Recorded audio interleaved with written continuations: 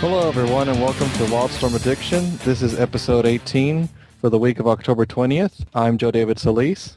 And I'm Ben Murphy. Tonight we got 4 issues to review, but we are going to go over some news tonight. Before I do that, do want to remind you we will be talking about comics that are released within the week, and we will spoil them. However, all written reviews on the website are spoiler-free unless otherwise noted. Unfortunately, we're opening with a bit of a downer news, which we didn't need any more of this. Definitely coming out of left field. Colorist Johnny Wrench passed away at age 28 of a heart attack. Johnny worked on a lot of Wildstorm titles, including Welcome to Tranquility, One Foot in the Grave, which we're currently still reviewing, Victorian Undead, Killapalooza, and just a whole bunch of others. He's just always been associated with Wildstorm one way or another, and you know, him passing away at age of 28 of a heart attack is just crazy. I just we sent out our condolences to his family, and you know, at least we do have some of his work that we can still enjoy. So we had that, and since there's pretty much no more Wildstorm news coming out anymore, I decided to add in a little tidbit here called Wildstorm Alumni News, and just kind of cover where some of our favorite creators are going to. Wildcats writer Adam Beechin has been writing the Batman Beyond miniseries. It's going to start as an ongoing series in January. And Wildcats penciler Tim Seeley will actually write and pencil an Ant-Man and the Wasp 3-issue miniseries beginning in November.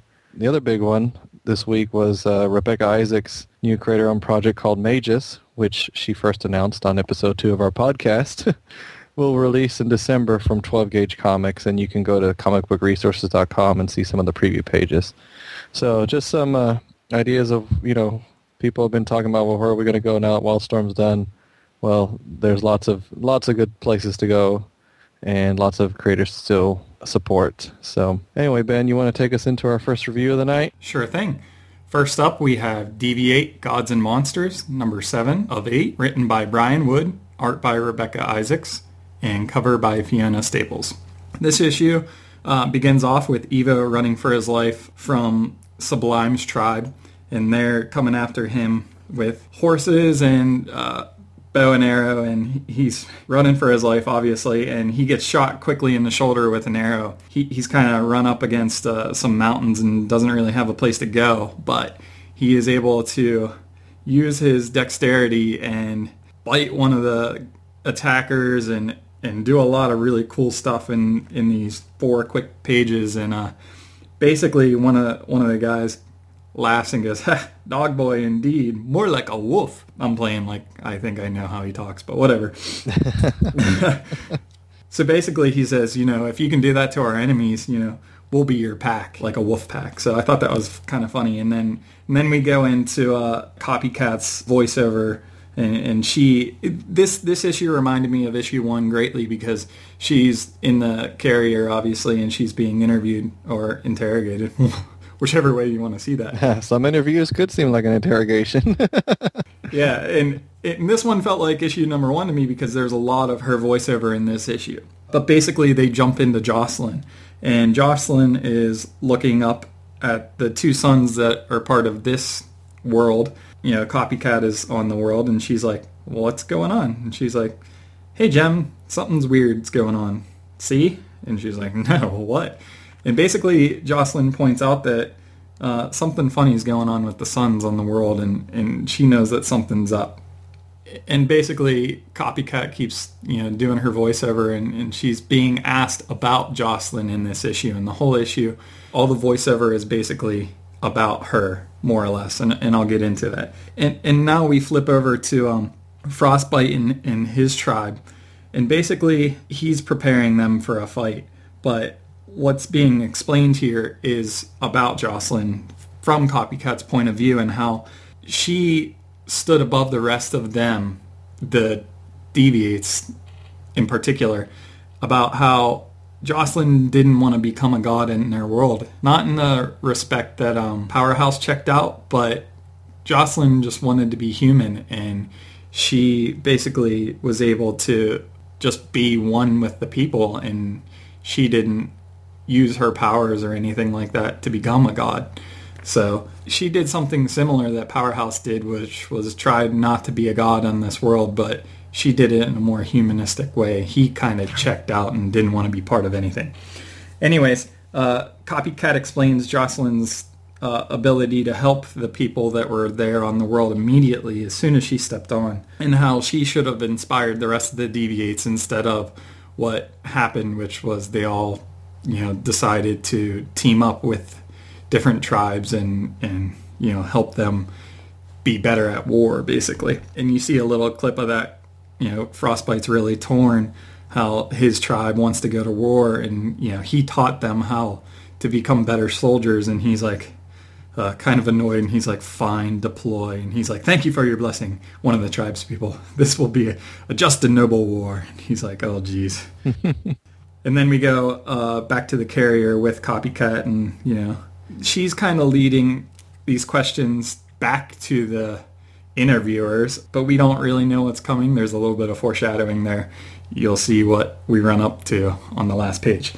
So then we go back to the world. She's not even explaining things. This is kind of real time, sort of. And basically, this is the meeting of the three main tribes that are about to go to war. And it is Frostbite, Bliss, and it is Matthew. So basically, those three gods, in quotes, walk to the middle of the battlefield, and, they have their little powwow on how the war is going to go. And it's really kind of disturbing because they don't hate each other. I don't even know if their tribes hate each other, the other tribes, But, they basically figured that this was going to happen, and so they may as well just go through with it. The little meeting that they have is more like a meeting that you would have before a soccer game or a football game, and they flip the coin, and, who wants to defend what end. And it reads kind of whimsical, but it's a really odd reality that these guys are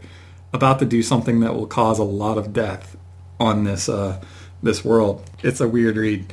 So basically, the next couple pages, Frostbite and Matthew go after one another, and Frostbite kind of antagonizes him and eggs him on and keeps calling him coward, and he's not a big fan of that. And then Bliss and her tribe jump in on it. I'm not really sure, but somehow Evo and Sublime's tribe gets in on it as well. And that's when Copycat takes over again, and she starts narrating again. And she basically is saying, when they were doing Ivana's dirty work, they were restrained, and there was a code of sorts.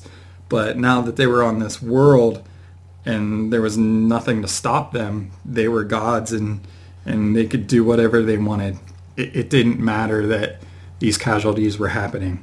But this is how gods typically act, right? And she's asking these questions because, they were unrestrained. There was no code. And then we go to this awesome double-page spread where Powerhouse comes, and he's huge and angry, and it basically stops the entire fight that was happening. I mean, this was an epic World War battle that was going on in this world. And basically, he stops the fight, and they gather the Deviates together, and this is because Jocelyn really wanted to tell them what was going on, and she's like... And everybody else was like, what's going on? We were in the middle of battle. Why did we need to stop? And this is where Jocelyn explains that there once was two suns on this world when they got there. But if you look closely, and she creates a pinhole viewer like you would create as a little kid to view a solar eclipse, she points out that there's actually three suns now, and that there's a comet that she expects would come to destroy this world soon, which is kind of odd because, hey, guess what? Wildstorm world's in. So anyways, we go back to the carrier, and I guess Copycat's done for this evening's interrogation or interview. They even say that the carrier's on the way back to Earth, and that they'll leave her for now, and, I'm sure they'll pick back up their interrogation on the next issue and final issue. And as she's walking away, they say that, they're sorry, and they send their condolences to Copycat. Because on the last page, you see a body with a body tag on the toe in cold storage. And that is the end of part 7. In my opinion, from how the story was told, I would assume that this is Jocelyn and that she is actually dead by the time the Deviates get picked up. But it's not truly said literally. It was a great issue. It read very well. I liked it just because, it read kind of like issue number 1 did, which Brian was able to go back and forth between a lot of storylines and start pulling them together and have an epic fight. Not only that, but speed things up and slow things down and really move the story along. So I gave this issue an 8. I thought it was an awesome read. How did you take it, Joe? I actually didn't score it as high, and I think it's because one of the things that I was kind of afraid of with this only being 8 issues is kind of affected this issue for me.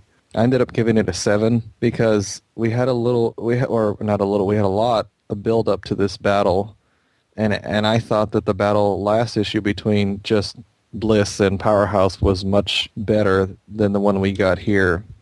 Because this one, yeah, it was gearing up to be truly epic, and then I just felt like they hurried it along so we could hurry up and get to the issue with the comet. So that was my main thing with this, is like, you know, all that was awesome, but it just felt like so much was rushed. You know, I wanted to see more. I loved the scenes with Threshold and Frostbite, and now I wanted a whole issue of just that. That's why I'm starting to feel like maybe this miniseries would have been better, you know, longer than just 8. Maybe it should have been 12 or something.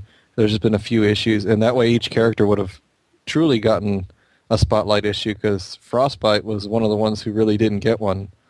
And that's why in this issue, when he came back and he had all these scenes, you know, fighting Threshold, that was really cool, because didn't really realize it, but he'd pretty much been missing since early, I think the first 2 issues, you know, showed him. And then, I mean, he'd been around, but he wasn't as, I guess, so much in the spotlight anymore as they were going through the other characters. Yeah, I understand that. Frostbite was a pretty heavy hitter in the first series of DV8 Volume 1 before this miniseries came out. So I can understand why Brian has downplayed him a lot. There wasn't like a lot of background that he needed to bring into this miniseries with Frostbite, because he was a main character.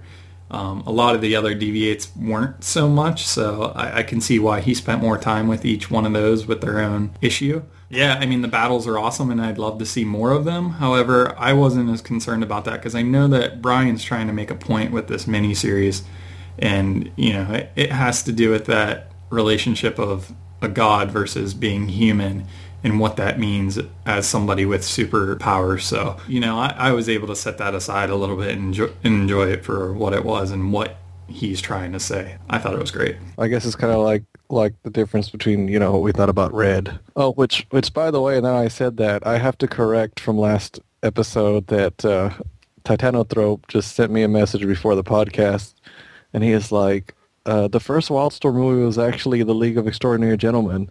And I was like, yeah, I guess you're right, even though I kind of don't want to remember that movie. But yeah, that's true. So, just side note, reminded me when you said that. Good call. Anyway, but yeah, I also agree that they do allude to the fact that that's probably Freestyle who's dead at the end, which kind of sucks. You know, the fact that she gets, if that is her, she got all redesigned and everything, and then they kill her. So, but I guess it doesn't matter, because, yeah, like you said, it's appropriate that the theme here is the end of a world, and that seems to be the common theme now with the Wildstorm universe. So sure does, unfortunately. But anyway, but no, I mean, I like the issue, and I think overall it's still a great series. Don't get me wrong. That's just kind of what I wanted, and it's because it's such a great series that I'm starting to feel a little cheated, you know, because it feels like they're trying to hurry up and finish it. It's like, no, take your time, you know, take as long as you want, you know, give him 4 more issues. Of course, especially with Rebecca Isaac's art. Mm-hmm. Who doesn't want to see more battle scenes? Yeah.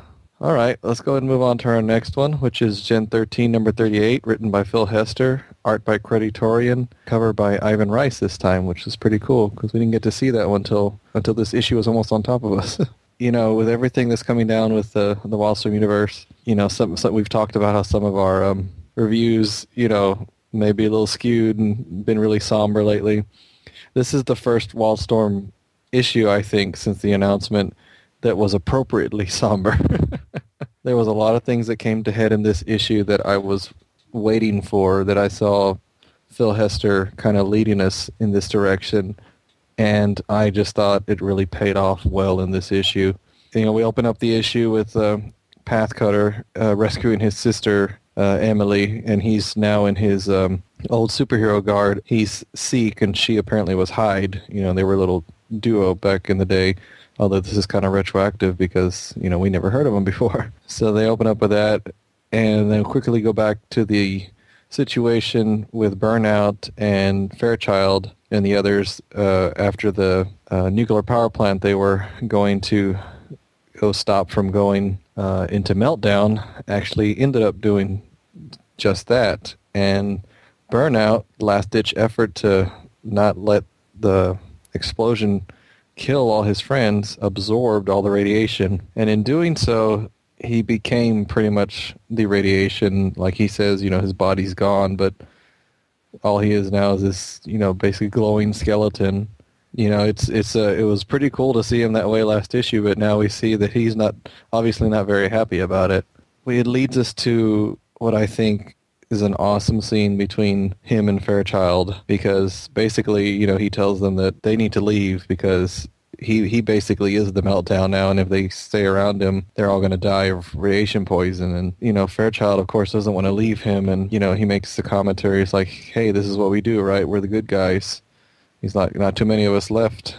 And she's like, less every day. He tells her, be strong for the ones you still have then. Be strong for me, Caitlin, and go. And they just, reach out for each other. And, of course, they don't touch their hands. And she leaves. And it's just like, wow. I think only long-time readers would really appreciate that, because I don't think I've ever seen a story where the Gen 13 kids have been in such dire straits. I mean, maybe the end of the first series where, which led up to their original deaths. Maybe that was the only other one that I've seen that comes even close to this, but this one just seems so much more dire. So I just thought that was an awesome scene. And then we cut back to Pocatello, and all the guards of that city are now fighting off Kaizen X and his troops.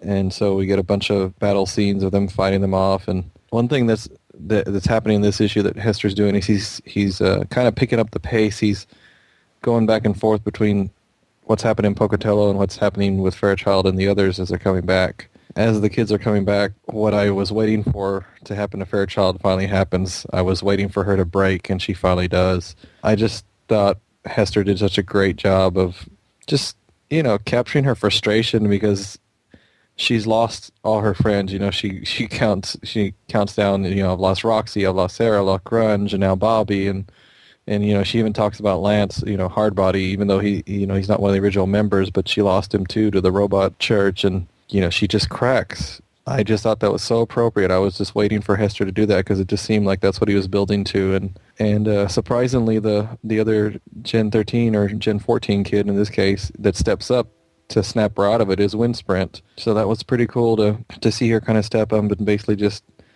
give Fairchild a verbal smack in the face and be like, look, this is the end of the effing world, It's like, of course, everybody's lost something. Basically tells her, you just need to deal with it the rest of, with the people who are still here, we can help each other out together. And she tells you, we need you. You're the leader of Gen 13. And that kind of brings Fairchild back. But, I mean, that was just, it's kind of a classic moment. It's the, she is the leader. And there's points in a lot of different stories where the leader just can't take it anymore, and you see their humanity come through, and in this case, she had all she could stand, and that's when you see the strength of having your friends and other teammates around you to help pick you up when you've fallen into a funk like that, And then Pathcutter shows up with his sister, and he's got the guards of Pocatello right behind him. They are able to quickly deal with them, because obviously all they want is Emily back, because apparently Emily's power,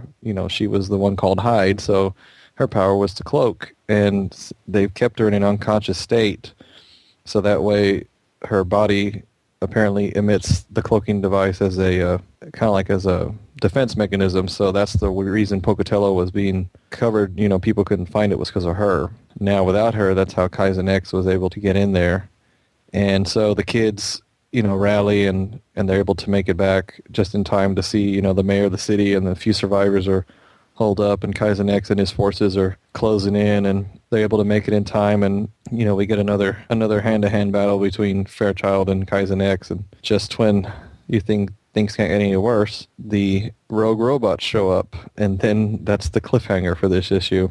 I was really happy with this issue. I thought Bill Hester and Creditorian's run started off really strong and then kind of got a little weak there in the last couple of issues, but I thought it really picked up again here in this issue. I gave it an 8. I was just really happy with this. What did you think, Ben? Yeah, I was as well. And, we had talked about the last couple of issues, how when we first learned about hide and seek, about Cutter's true identity or, his previous identity. And I thought the reveal that, about his sister's power really paid off in this issue. You had seen a whole year of buildup as the kids were traveling to this land and, how it was, this pristine place out in the middle of nowhere that they could get to. And to see what the mayor of the city and what the city was doing to hide itself was cool, but kind of, man, I can't articulate this.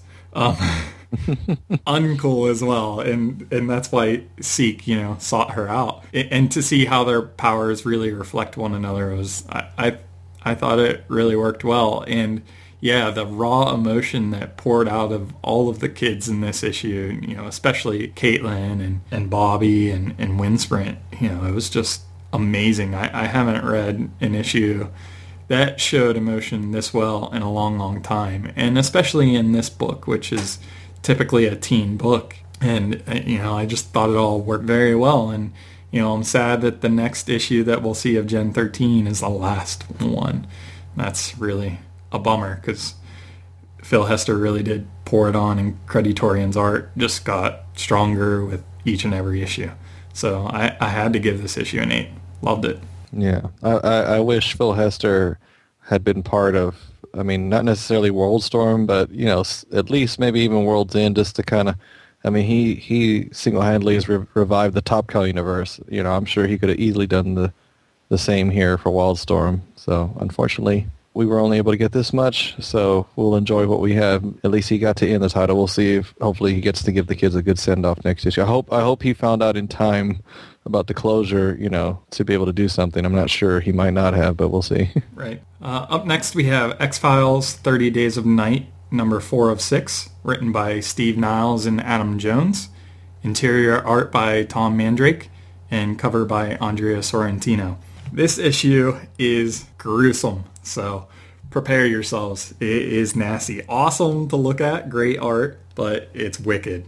It opens on the vampire that we saw in the last issue that was going after Mulder and Scully in the helicopter, that Mulder blew his brains out basically and he fell off the helicopter. Well, this is him on the ground all jacked up and big hole through his eye and his head and all his bones broken and busted. It's pretty nasty. And then we get an awesome spread of all, his vampire buddies hanging out around him, looking at his nasty tore up body. And basically the leader goes, "Get up." And we see, the vampires talking in this really weird language, and there's not a lot that they say, even though it looks like there's a lot that they say. And basically they're telling them within 5 pages, hey, get your butt up. I've seen worse before. You're fine. Even though you have a gaping hole in your head. No big deal. Get up. We got stuff to do.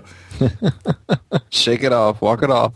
Yeah, basically. And, he gets up and he cracks his head back into place and his other bones. It's kind of humorous, but very, very morbid and disgusting. And then we flip over to Mulder and Scully, and they survived the crash, luckily, somehow. They always do. And, they're talking to themselves, and they're keeping themselves warm in the fire by the, from the wreckage, which is funny. And, they're kind of out in the middle of nowhere in Alaska, and they, they're going to die in the extreme temperature if they don't find something soon. So they decide that they're going to follow the trail that, the helicopter took, and hopefully they'll be able to find somebody to help them. And then they quickly get found and circled up, and in the way that it's presented on the page, it looks like it's the same vampires that had circled around the one that was all jacked up. Like they kind of did the same circle around them, and that's what they lead you to believe.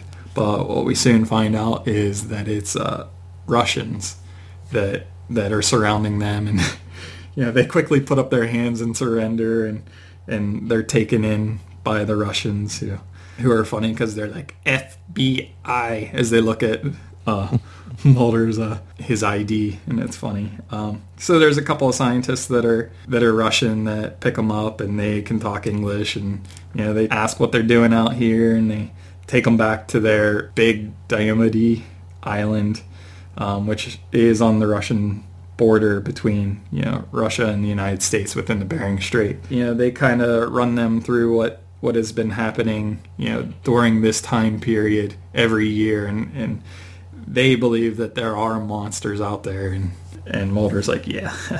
You could see it on his smug face that he's like, see, I knew it was something else. But anyways, in order to tell them, to kind of give them more background, they ask them, have you ever heard of the man with no limbs? Which is kind of interesting. You're like, huh? And then they flip back to the vampires who decide to start tracking, I guess Mulder and Scully. They have to keep after them because they obviously realize that they themselves are being hunted. But that's just a quick page. And then here on Little Diomede, which is on the American side, these islands are very close together. I'm sure you can Google map them. But basically, this man with no limbs lives in a cave, and he's lived there for over a century now. And the Russian scientists and Mulder and Scully go to seek answers from the man with no limbs because he obviously knows something about the vampires. They go to meet him, and it's this guy who you don't really see at first, and he's like kind of lounging in a spider web of sorts. It almost, it's more or less like a hammock. And he gives his background story. I'll let you guys read about that. But basically he runs into the vampires way back when, probably in the 18th century sometime. And they tear him limb from limb. But because of what he's done, they don't let him die. The vampires actually spit on his wounds, and they heal up, and it keeps him from dying. So he has to live with what he's done, and basically he's the man with no limbs. And he lives to tell his tale, and he tells it to Mulder and Scully, and it's really, really freaky and disturbing. But while they're there, he gives them, I guess, a diary of sorts to give them more information on the vampires. The vampires themselves are also seeking after this man because he has something that they want from him. And they eventually find him in the cave as well. And I assume Mulder and Scully have gone away from now and, to go read his diary or whatever it is. Not far enough to not hear him scream when they kill him. Yeah, basically. So they are after something else that he has.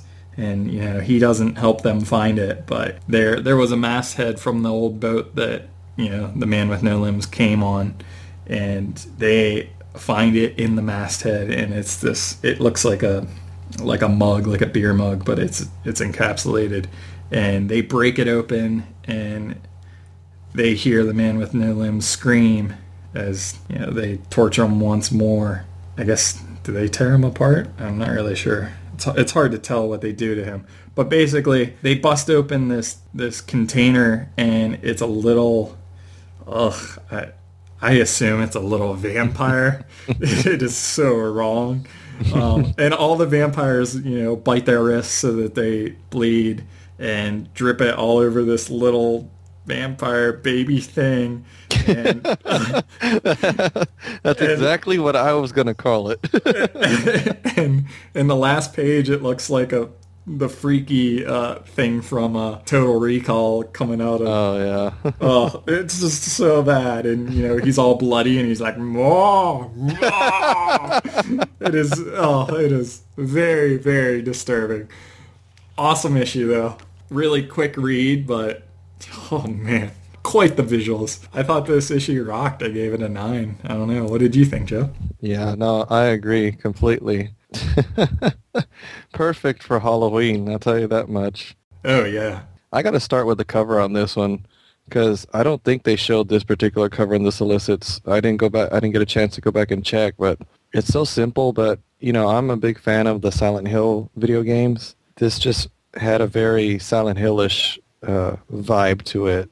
So I just thought it was so cool, so simple. It's just, a little illumination of Welcome to Alaska. It's got an X on the ground. It's got what's obviously Mulder and Scully, but you can't see their faces. And just so creepy, so appropriate for this book. And yeah, this is kind of a format that I've noticed in Niles' other writings. He'll take the first few issues, to focus on the humans. And the vampires are always, these kind of unseen monsters, unseen threat.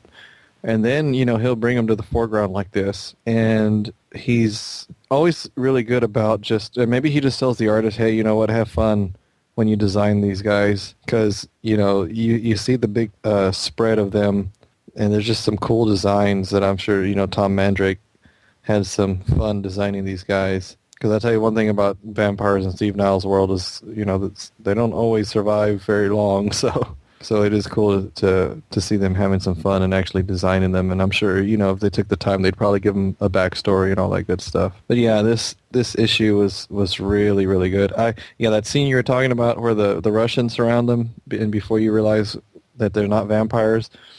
I actually, for a second, I actually thought it was the vampires. And I was like, wow, because the thing about a series like this is that that Mulder and Scully are going to make it to the end. And for the writers to make you believe even for a second that they might not, or how are they going to get out of this one, that's to me is a sign of good writing, especially, when you know that the characters will survive. From being in the Jim Lee panel, somebody asked him, what kind of artwork to show, to have a good portfolio. And Jim was very specific. He said no more than 3 pages. And if you want to draw, just do pencils. And he basically walked through a quick layout step by step, like, kind of how a movie is shot. And, you have your establishing view, and then you get closer, and then you get closer. And, you don't need fighting to tell a good story. And this one page is a perfect example of that.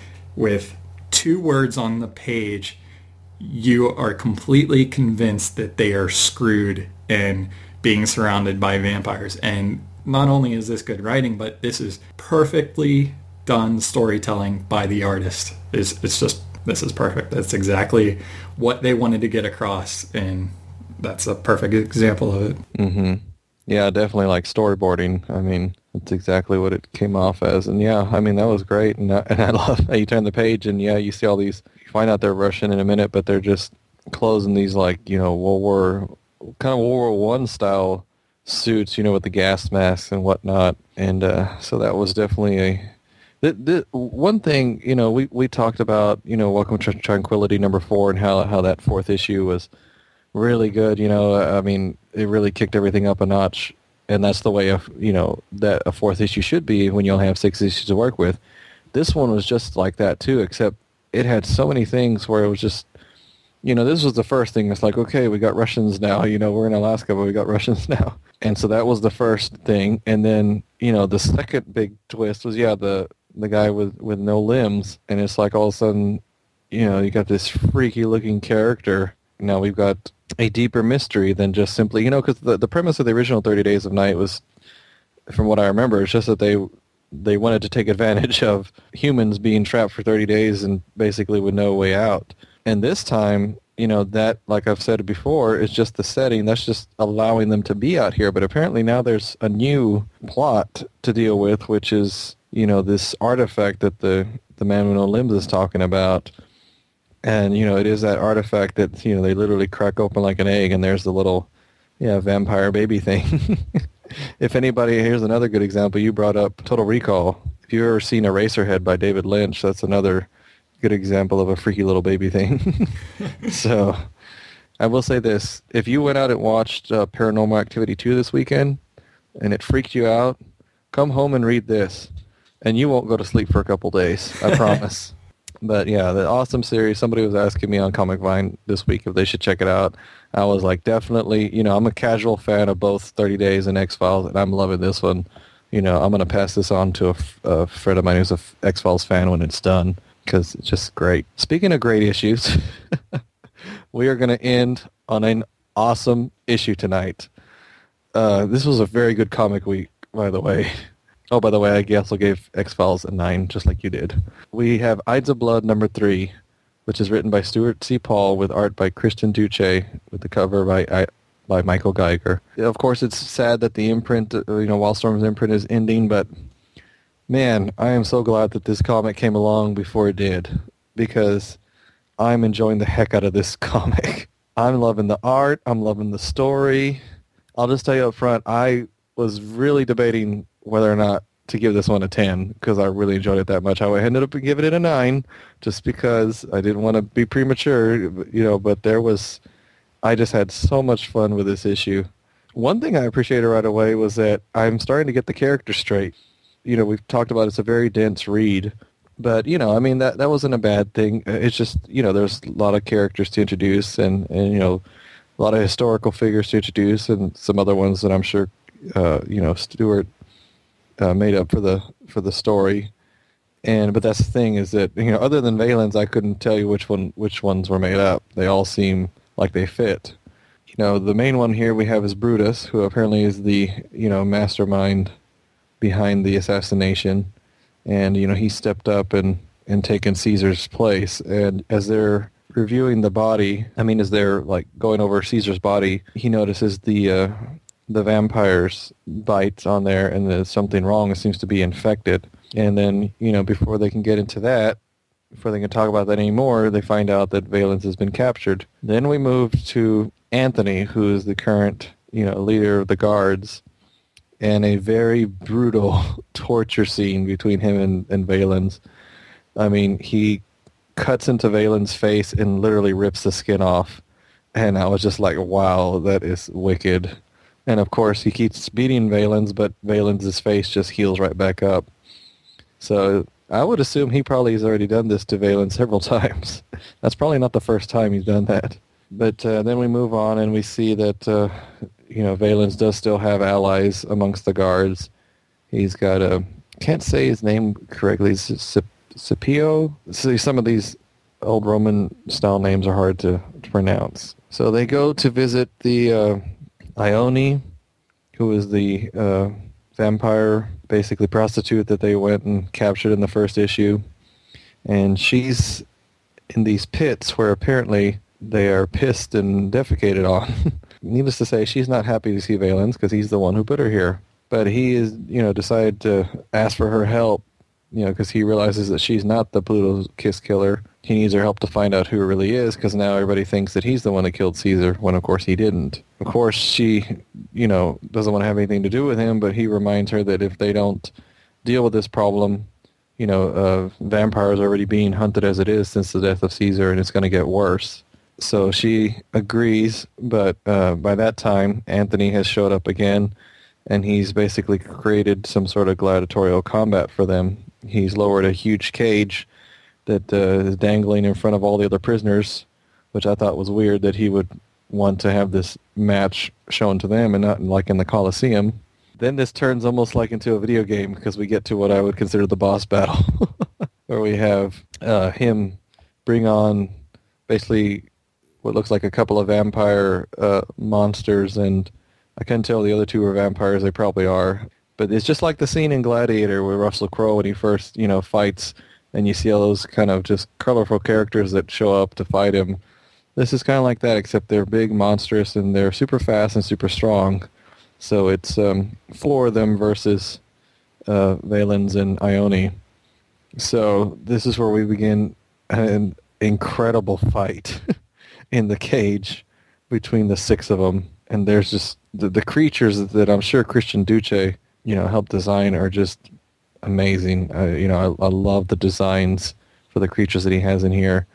And, between him and Ione, they are able to take out the majority of them. And then Anthony shows that he's not going to let them win that easily. He has all his guards basically take their reflective shields and start reflecting the sunlight into the cage, which of course burns Valens and Ione and makes the match that much more interesting. But Valens and Ione are able to deal with it long enough to take out the remainder of the monsters, and then Scipio comes and helps deal with the cage as they finish off the last monster and causes the cage to crash below and take out some guards, and they're able to escape. And of course Anthony's pissed, and Valens and Ione have to escape through the sewers, and they come out, and I couldn't even begin to pronounce the place they're trying to get to, but it's basically where the last of the vampires have gathered. Just as you thought we didn't have enough colorful characters, we get to meet Ione's big sister,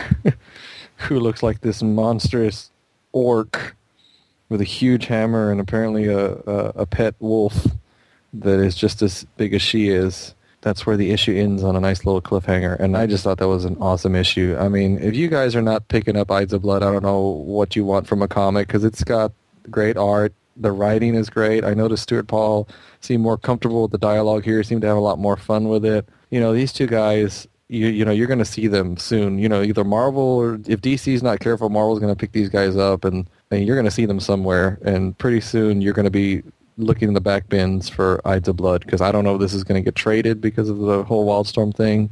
So these issues are going to be sought after. Just mark my words, Ben. Mark my words. Hey, I believe you. You know, when we started this, we got stuck with Sparta USA and Garrison, unfortunately. And like you said when you were starting out to review this, that we were so glad to get X-Files 30 Days and Ides of Blood right at the end of, you know, the Wildstorm run. And I agree wholeheartedly. Like, this issue was awesome. I also gave this a 9. I don't know why I didn't give it a 10, honestly. Christian Duce's art, amazing. Getting his face ripped off, you see the muscle and blood. It was just fantastic. I don't know if he's done it before to Valens, but he's definitely done it to a lot of other vampires to know how to do that, rip somebody's face off. But I'm glad I know how to do it now. That was awesome. If I ever have to rip somebody's face off in a pinch, geez. Fantastic, yeah. And the whole boss battle thing, I mean, just it's just awesome. It was so much fun. And you had alluded to it earlier, this issue was so much easier to follow and read than the first 2 issues. You know, he had a lot of story to pack in those first 2 issues. He had a lot of characters to introduce and kind of teach you about, almost like Stuart C. Paul is almost, you know, being our historian and, you know, bringing up some of that stuff that we learned about in high school and middle school but kind of forgot about. And this issue, we didn't really have to worry about that too much. And, you know, we kind of were already caught up. And that's what made this issue a lot of fun. And it was well-paced. And it went by very fast. And I loved it from beginning to end. And why didn't you want to pronounce the Vericulaca res publica? I mean, so it just rolls off the tongue. It's so easy. Now, yeah, I don't have much else to say. It was I want a phonetic spelling of some of these, like Scipio. I don't even know how to say his name either. Scipio. Yeah. I get Stuart back on just to, well, maybe we'll get him on for the last issue. Be like, okay, how do you say these names? You did the research. Now help us. Great issue. Go get this issue, guys. Come on. Go. It's only 3 issues in. You can catch up. All right. Other Wildstorm releases we had this week: Astro City, The Dark Age 2, Brothers in Arms trade. We had Ratchet and Clank number 2 of 6, and the Talara Chronicles number 2 of 4, and the Victorian Undead trade as well. We did have a few new digital comic offerings from Comixology.com, ranging between 99 cents and $1.99. They added Ex Machina number 14, Supernatural Beginnings in number 4, Gears of War number 9, Planetary number 13. Yay, they're still adding Wildstorm titles. Wildstorm U titles. The Talara Chronicles number 1, Trick or Treat number 3, and Sleeper Season 1 number 1, 2, and 3. That's a great series. So if you guys never got to read Sleeper, they're just starting to release it on Comixology, and I suggest you guys go download it because it's rocking. Mm-hmm. At least that's what people tell me because I've never technically read it. Confession. Hey, I'm working on it. I have a lot of backlog catalog that I have to read through. Yeah, well, you're going to have plenty of time now. Yeah, I know, because I won't have to read anything new. Anyways, if you would like to contact Wildstorm Addiction, you can contact Joe. He's twitter.com/grifter78. You can look me up. I'm on the Wildstorm resource wiki or on the Wildstorm message boards as long as they stay afloat. I am Yo-Yo Master 146. And if you'd like to hit up Wildstorm Addiction directly, you can find us at twitter.com/wildstormaddict. And you can email us at wildstormaddiction@gmail.com. And we'd love it if you guys would email us and give us some suggestions on what we may do in January to keep the show going if you guys would like to hear us. So send us your ideas at wildstormaddiction@gmail.com. And thanks for listening. There was a lot of fun stuff to read this week, and I hope you guys all went out and got it. And I hope you enjoyed this Halloween edition of the Wildstorm Addiction. Complete with limbless men and vampires. And vampire babies. Yeah. Yes, vampire baby things. See you guys.